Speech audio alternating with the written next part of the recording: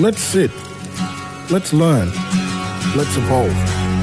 Let's talk. No more whispering in our mind. Today you're listening to Let's Talk Black Knowing, a show that honours the intellectual sovereignty of black fellows and amplifies the power of black knowledge. And in this, the 20th year of Let's Talk, this is your host, Professor Chelsea Wattigo and Dr. David Singh. Good morning, you're listening to Let's Talk Black Knowing, and before we get into today's show, I would like to, on behalf of both Dr. David Singh and I, acknowledge the traditional owners on the land in which we're recording from this morning and the land in which you're listening from, wherever that may be. How are you going, Dr. Singh? Not too bad this fine Monday morning. Now, we're continuing our theme of Let's Talk Black Knowing, and it's a very special show today. In speaking about black knowing, particularly of racial violence in this place. And we are very fortunate to be joined this morning by Uncle Rick Hampson, who tragically lost his son, Dougie, in circumstances that would be described as preventable and avoidable in his encounter with the health system. If you've been following the news, an inquest into Dougie's death will be taking place next week in New South Wales. And this morning we are joined by his dad to share with us a story of his life and the family's fight for justice. Good morning, Uncle Rick. Good morning, Chelsea. Good morning, David. How are you? Good, thank you. Thank you so much for joining us and for yarning with us this morning. As is tradition in our show, for our listeners, could you introduce yourself, your mob, where you come from, a bit about who you are? Well, my name's Rick Hampson. I'm a proud Anawan Dungari descendant. That's mid-north coast, New South Wales, at inland. I'm a member of the stolen generation, so I don't know all my mob, but I've met a few that live in Kempsey, but my grandmother and all that were born in Walker, which is sort of on the edge of the New England area. I've got 7 children, one which is deceased now. That's why we're here. Mm-hmm. And, yeah. Thank you for joining us. I thought we'd start this yarn this morning, speaking of Dougie's life. I really have been influenced by the work of Dr. Amy Maguire, who has reported on the violence of murdered and missing Indigenous women and the ways in which we get reduced to our wounds and people forget the beauty of black life. So I was wondering if you could tell us about Dougie as a child, as a young man. Well, Dougie was our firstborn. We spoiled him a bit. The kids always say now, why is there so many photos of Dougie? Because he was the first, and he was just a beautiful child. Like, if you ever get to see some of the baby photos of him, you see how smiley and bubbly and that he was. We grew up in Sydney and we moved out west to Campbelltown, and his bigger cousins used to play football and that, and he was still like 3-4 years old, and he used to play tackle with them on the front lawn. And, so he was toughened up pretty quick. He was a very kind, gentle little kid. When he was about 8 years old, we moved to Canberra and he went to school and that there, and me and his mother had a few issues and we split up for, believe it or not, 16 years. So at that age, Dougie, was like 11, coming into a young teenage age. So for them years, he sort of stood up and be the man in the family. Took on a lot of responsibility and stuff like that, and always protected his brothers and sisters and his mother. He ended up meeting a girl in Canberra. He had 3 girls first that were born in Canberra. Then he decided to move to Dubbo, where his partner was from. And sort of started his the rest of his family up there. Like I said, after the 16 years of our separation, we got back together.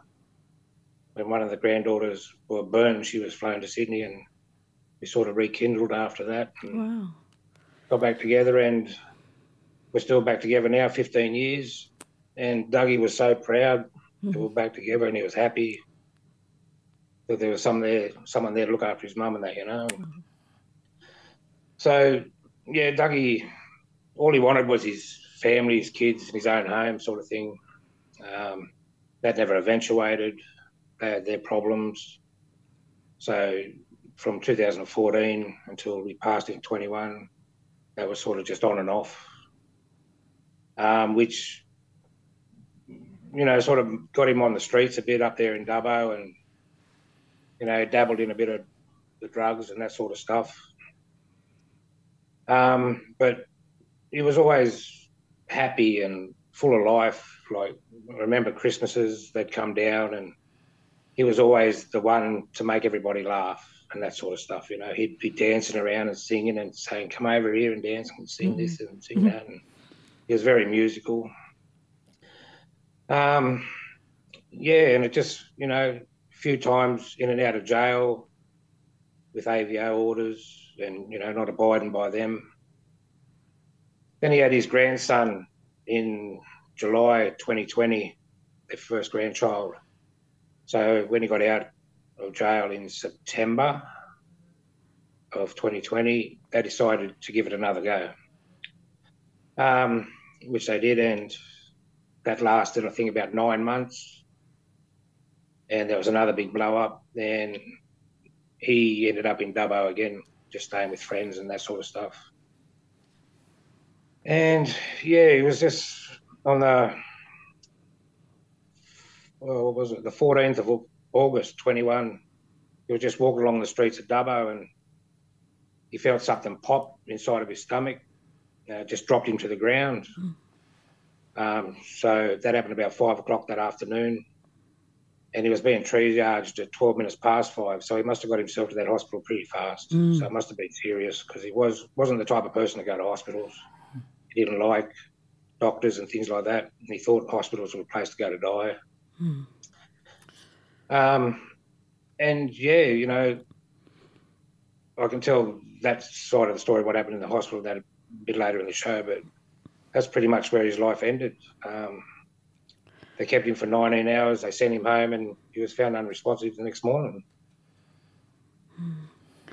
Can I ask, how was this communicated to you, the events initially when you first were told?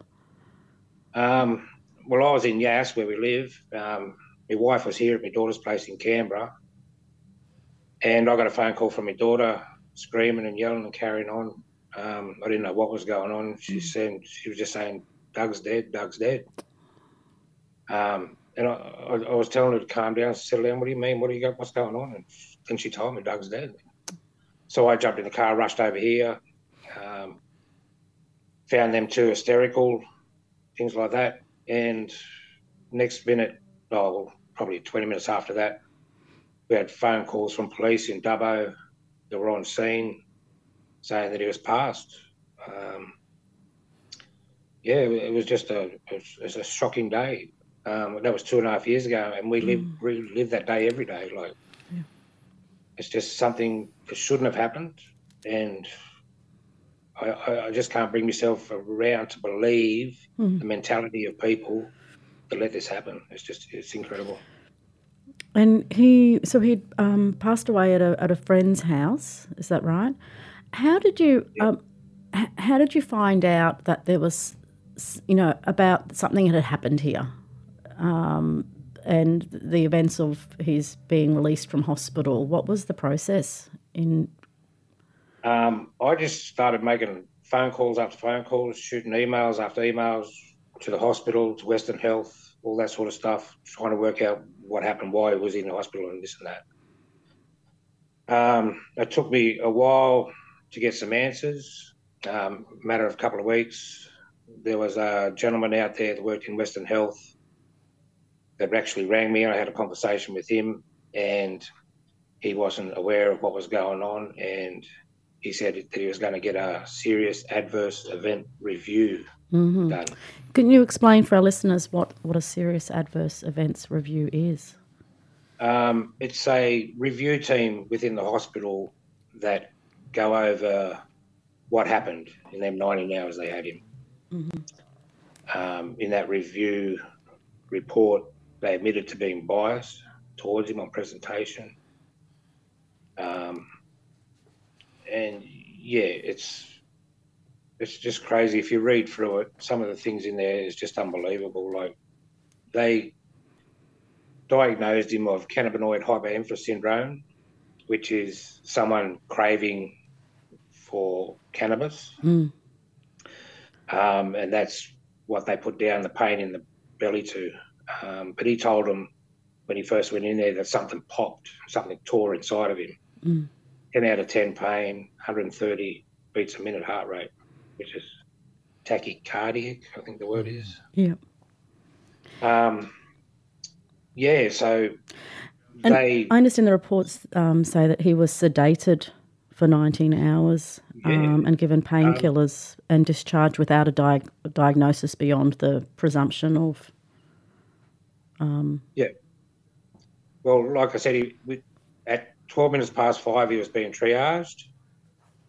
38 minutes later, now you take the time out of that to be triaged, wait for the doctor to come and have a look. Whether he did or not, we still don't know. 38 minutes later, they sedated him. Now, for the sedation dose for that cannabinoid hyperemesis syndrome is 0.625 milligrams. They gave him 5 milligrams.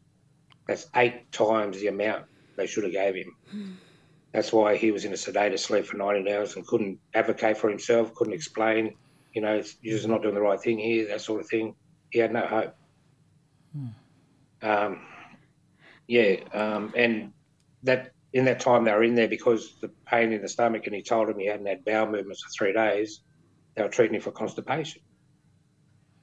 So how do you diagnose a person with one thing, but you're treating them for another for the same complaint?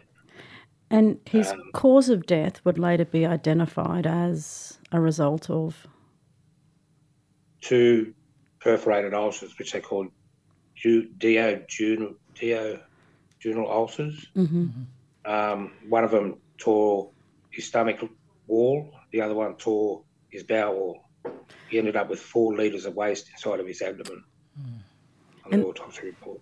And this is a condition that could have been treated had he been diagnosed when presenting to the hospital. Yep. If, like, he went in there, he told him something popped and tore inside of him that dropped him to the ground. Now, we can't see through the skin. So why didn't they give him a scan? The doctors told us if they would have gave him a scan, they would have had him in theatre that night, he'd be alive today. So all they had to do was listen to him instead of looking at a black man that's admitted to smoking cannabis and treated as drug-related when it wasn't.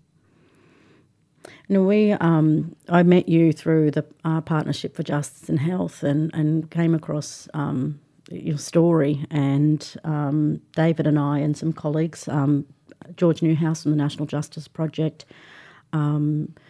analysed this story to write a special editorial for the Medical Journal of Australia to talk about or make visible the ways in which racial stereotypes impact on the preventable deaths of blackfellas in the health system. And what was interesting to us in looking at his story was the attachment of, the convergence of a range of stereotypes upon Indigenous peoples. So the presumption of drug use, which renders people just deemed undeserving of care in the health system, and in society generally, we have to recognise. But also his last known address, or his the contact person on his medical records, from memory, it was the prison. That's correct. So we saw this, health professionals seeing him criminalised, drug user, and we, I guess, theorised that his indigeneity, criminality and drug use was operating in the minds of those health professionals who deemed him undeserving of a scan, which would have properly led to a diagnosis and treatment. Yeah, that confluence of factors triggering a run of particular kinds of racial stereotyping. Ricky, you mentioned how Dougie presented himself as a black man. He had some tattoos, and he looked a bit worse for wear, and then all manner of negative stereotypes, we suspect, began to guide the assessment. Would that be correct? Oh, without doubt. Yeah. I've got no doubt in my mind. That's exactly what they've done. I've read through all the medical notes. Like I had to put an application in to get all these notes and everything. Can I ask? Sorry. Can I ask what it was like to be reading those? Oh, it's heartbreaking. Like, you shouldn't have to go through this. Yeah. Like, they didn't take his life, only his life. They took our life too. You know, all we've been doing is going through this same thing every day, over and over and over. It's like a nightmare. But without doubt, like, I've read through it all, and all you see is there was reports of acute intoxication, alcohol intoxication from years and years ago. There was the next of kin being the jail, and he admitted to smoking the cannabis. So they just looked at that, and it's all through the reports. But you only hear it once or twice about the popping sounds. So they're not listening to him, they're just looking at him, looking at who he is, what he was, and judging him on that. And it's racial violence, there's no doubt in my mind. Yeah, and that's why we fought. And this treatment in the health system, I heard you before when you talked about, being sedated so he couldn't advocate for himself, and having not updated his next of kin. I remember your partner, his wife, his mum, talking about that sense of helplessness of not being contacted and being able to advocate for him also. That all of these factors meant there was no one that could advocate for him. But the thing I don't understand with that, the jail being his next of kin, he walked in off the street. He wasn't in jail greens. There was no guards with him, anything like that. Doesn't anything click in these people's minds? Well, I've been to a few emergency rooms in my life with 5 kids, and typically that's one of the first questions and the frustrating questions, because you often have a medical emergency and they go through just confirming next of kin, all your details and all that kind of stuff. So it's, just so many steps along the way where you just wonder why all these things happened. And it speaks to the power of racial stereotypes, which people often dismiss, or they label things like unconscious bias. But it is a form of violence, and we've tried to name that explicitly, that this is life and death for blackfellas. Yep. In a place where you expect a level of care. Well, you go for help.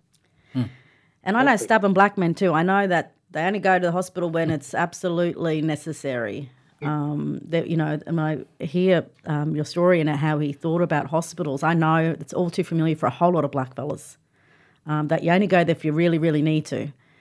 And to be dismissed as sort of putting it on, or, not really having a legitimate medical condition.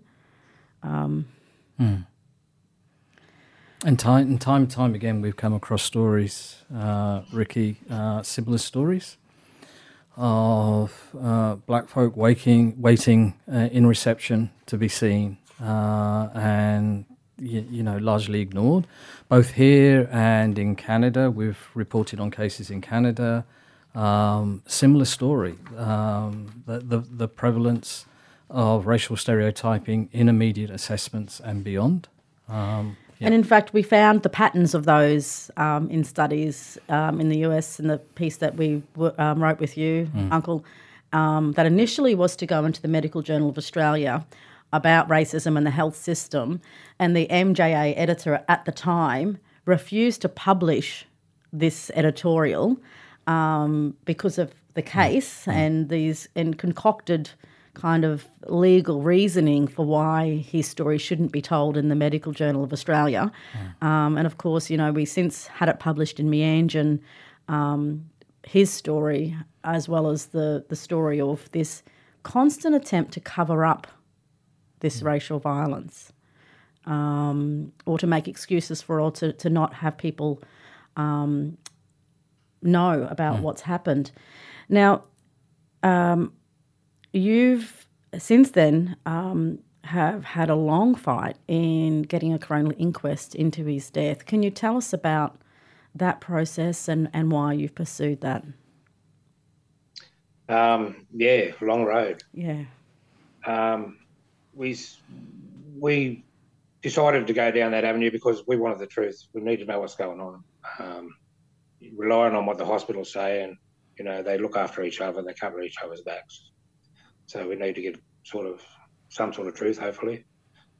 So we started, I think it was 4 months after his passing, we had a protest in front of the hospital in Dubbo. We met with the big knobs of the Western Health out there before the protest started. We ended up walking out on that meeting because it was just ridiculous. There was too many failures that night, and we just couldn't sit there and talk to them anymore. So we went out and we done the protest. We got a bit of media coverage and that started the ball rolling. The hard work of the National Justice Project, they helped us a lot, and they still are. They're our legal counsel in the inquest. We went from there, we done media conferences from State Parliament in Sydney. We met a few politicians, been doing rallies in Canberra, Sydney. We've had media stories on The Point, NITV News, that sort of stuff, and just getting it out there and fighting for this inquest. I think it was about just over 12 months into the fight, they granted the inquest, but they didn't give us a date until July last year, which is starting on the 26th, Monday next week. Wow. And because you had the hospital investigation, which is not made public, I understand, but there was in that some concession of inadequate treatment or unconscious bias, or there was something that was indicative in the internal investigation that... Yeah, I'm sick of that word. Actually, so am I. Yeah. I'm treading carefully here. But I actually looked it up yesterday to find out what it actually meant. And it had a few meanings, but right down the bottom it says racial discrimination. But yeah, they use these fancy words, early diagnostic closure, anchoring bias. It's just fancy words to cover up the truth. And certainly that's what we found in this analysis of this language that masks racial violence and this kind of medical rationalising of a preventable, avoidable death that had a cure, that there were steps that could have been taken to diagnose and treat.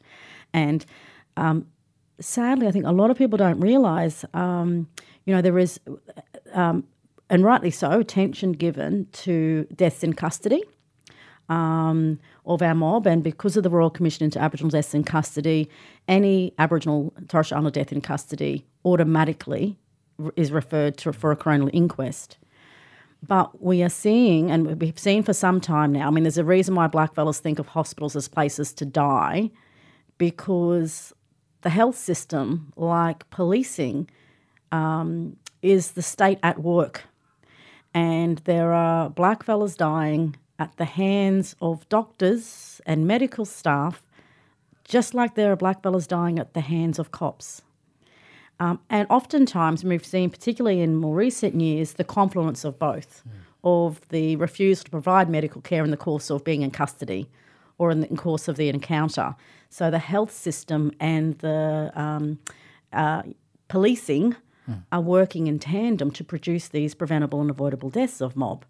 But sadly, deaths of blackfellas in the health system aren't automatically referred for a coronial inquest. And Helena Kylick, who is one of our PhD students, has been looking at preventable deaths of blackfellas in the health system post-2000. And I think she found somewhere in excess of 4,000 preventable and avoidable deaths that were referred to the coroner, with only about 300 going to inquest. Today you're listening to Let's Talk Black Knowing. And in this, the 20th year of Let's Talk, this is your host, Professor Chelsea Wattigo and Dr. David Singh. If you've just joined us, you're listening to Let's Talk Black Knowing, and usual co-hosts, myself, Chelsea Wattigo, and Dr. David the Settler Singh. Good morning, everyone. And this morning we have the privilege of talking to Uncle Rick Hampson about the tragic, preventable, avoidable death of his son, Ricky Dougie Hampson Jr. at Dubbo Hospital in 2021. Uncle Rick, you talked earlier about putting your life on hold in the lead up, in the fight for justice for your son. Can I ask what this has been like for you and the family, and also a week out from this inquest, how do you prepare for something like this? I don't think you can prepare. It's just something that's sneaking up on us. It's something we want and we've always wanted. But as it gets closer, you get more nervous, more anxious to find out, is the truth going to come out, or are they going to hide what they usually try to hide? I don't know if you've ever seen that movie Groundhog Day, where the same day just repeats itself. That's what it's like. You wake up in the morning and you don't think of it in that first split second until you get up and you go, oh, here we go again. It's that same day over and over again. You're either doing phone calls, some sort of interviews, or you're doing emails about what's going on and fighting for this inquest and preparing for the inquest and having things organised, that sort of stuff. And it's just taken our lives. And I've seen a psychologist for the last 2 years. It's good to talk to somebody, but it doesn't change anything. Mm-hmm. You're still that person. Like it's 2.5 years, and it's like it's happened yesterday. It just takes over your life somehow. I don't know how to explain it, but it's like it's not real.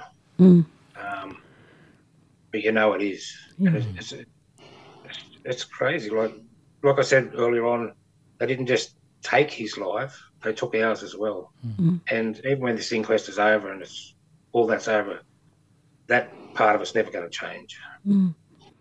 When I hear you speak of change, I'm reminded of all of the families who have lost loved ones at the hands of the state in different circumstances, who come to these processes and remain committed to these fights because of the desire to at least change it for someone else so that they never go through this again. What change do you seek, your family seek, in this process for others? We want changes as in a safe place for blackfellas to go when they need medical help. With the Naomi Williams inquest in 2019, there was recommendations made there that should have been in place, and Dougie wouldn't have been in this position, but they were never put in place. And you had the Minister for Health back then, I think it's Brad Hazzard, I believe. He sat down with Naomi's mother, Sharon, and told her that this will never happen in New South Wales ever again to another blackfella. And none of them recommendations were put in place. And like I said, if they were, Dougie'd be here today. But it's, like these recommendations the coroner wants to give out, it's just advice. They don't have to act on them. They don't have to do anything if they don't want to. And this is the thing I think few people realise, that and why mob are frustrated with these processes and inquiries and investigations, is because despite putting people's families through this pain and coming up with recommendations, they are not legally enforceable. And what we've seen with nearly every investigation and inquiry into Indigenous deaths, anywhere and everywhere, is that the recommendations don't get implemented. And that's then the next fight, is to actually do what they have themselves recommended should be happening. And I think the general community doesn't realise that if these recommendations were put in place, everyone would have a better experience of care. Yeah, exactly.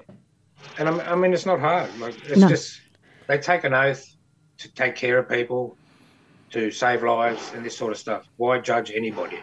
Yeah. Any race, any colour. It doesn't. I just don't get it. But you know, we've been dealing with it for 236 years, so changes have got to come, and that's one of our fight. Like, we're fighting for justice. We want someone held accountable for what they did, and we want changes within the health system. More ALOs 24/7. They can do shifts. Yep.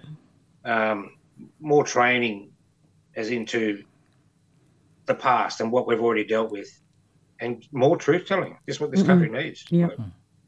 Yeah. Absolutely. So that's one of our goals as well. So we hope we get change out of this for all blackfellas. The thing I think we've learnt over the years of dealing with race and trying to find justice in legal systems that are as violent as the health systems in which we're seeking justice for, we've had to really rethink, even for ourselves in some of the cases that we work on, is what justice is for us. Because oftentimes we've been led to believe justice is found in the legal system with a verdict, with the result. But for us, what sustains us in all of our work is redefining what justice is. And there are sometimes moments of justice in processes, not always in the outcome. How do you and your family think about justice? And have there been moments where you felt a sense of justice in the midst of the fight that you've been forced to take up? No, I can't say I really have, to be honest. Probably the only time we thought in that way would be when we were told we're getting the inquest.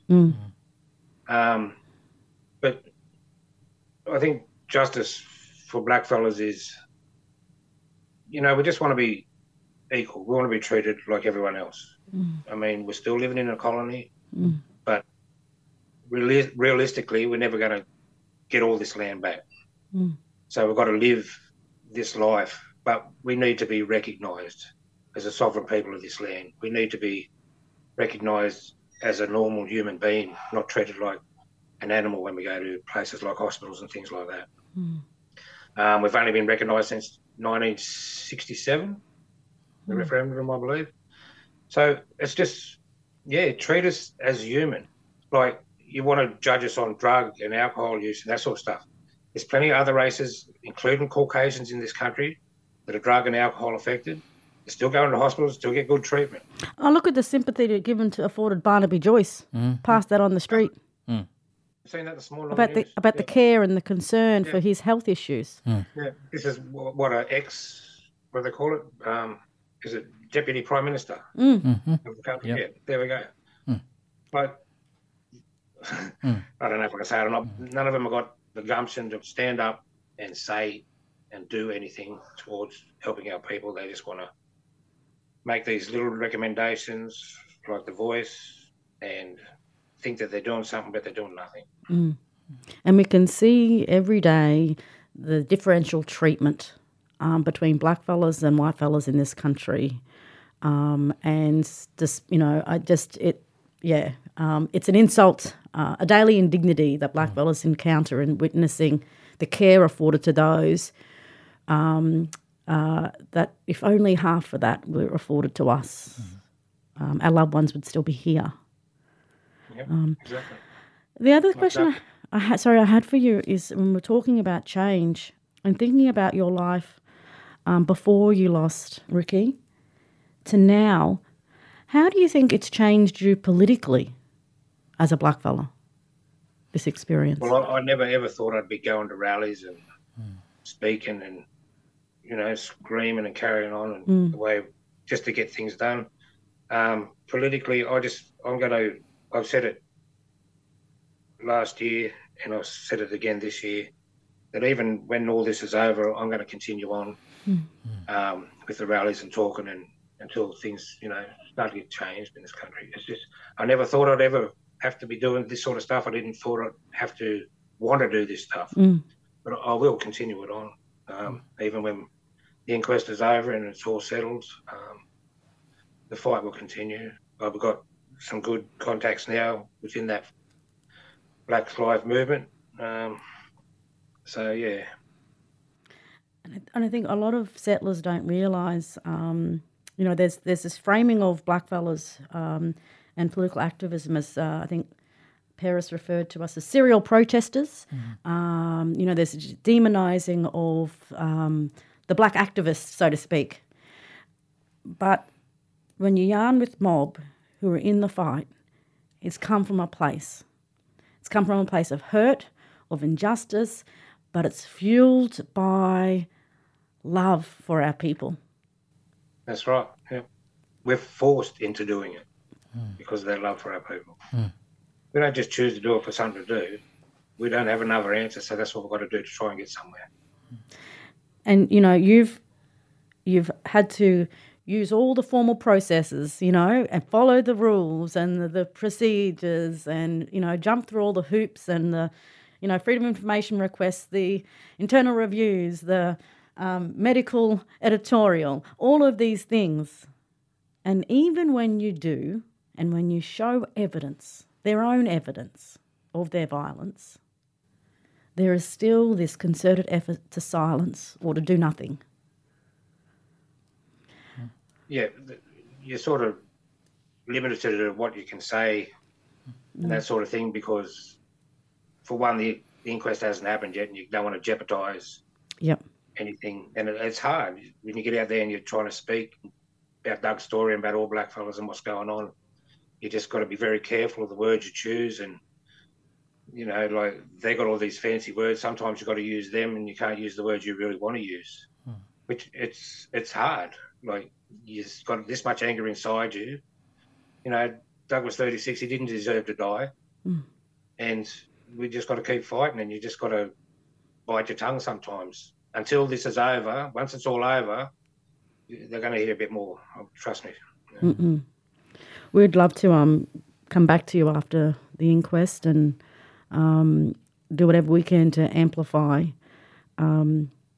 Ricky's life, his story, what happened to him, and also walk with you on your ongoing fight for justice for him and for mob everywhere who deserve care.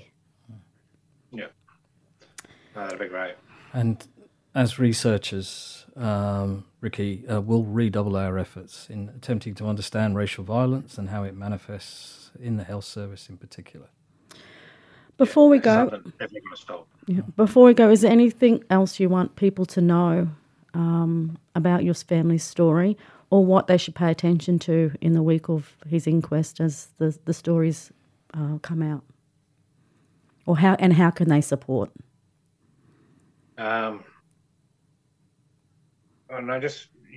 Follow the story. Hashtag Justice for Dougie. You'll see a lot of it up on there on Facebook. Or you can also just Google Dougie Dubbo. You'll get a lot of the information there. We are asking, for all blackfellas that are serious and they want that change and that turn up to Dubbo on the 26th of that morning. We're going to kick off at 8:30 with ceremony and statement to the media and that. And, we just wanted that big crowd there the first day just to show the coroner that, Dougie's life mattered and all blackfellas' lives matters. So, support. Absolutely. Probably that's the best way you can support us at the moment. Justice for Dougie. Thank you so much, Uncle. Thank you.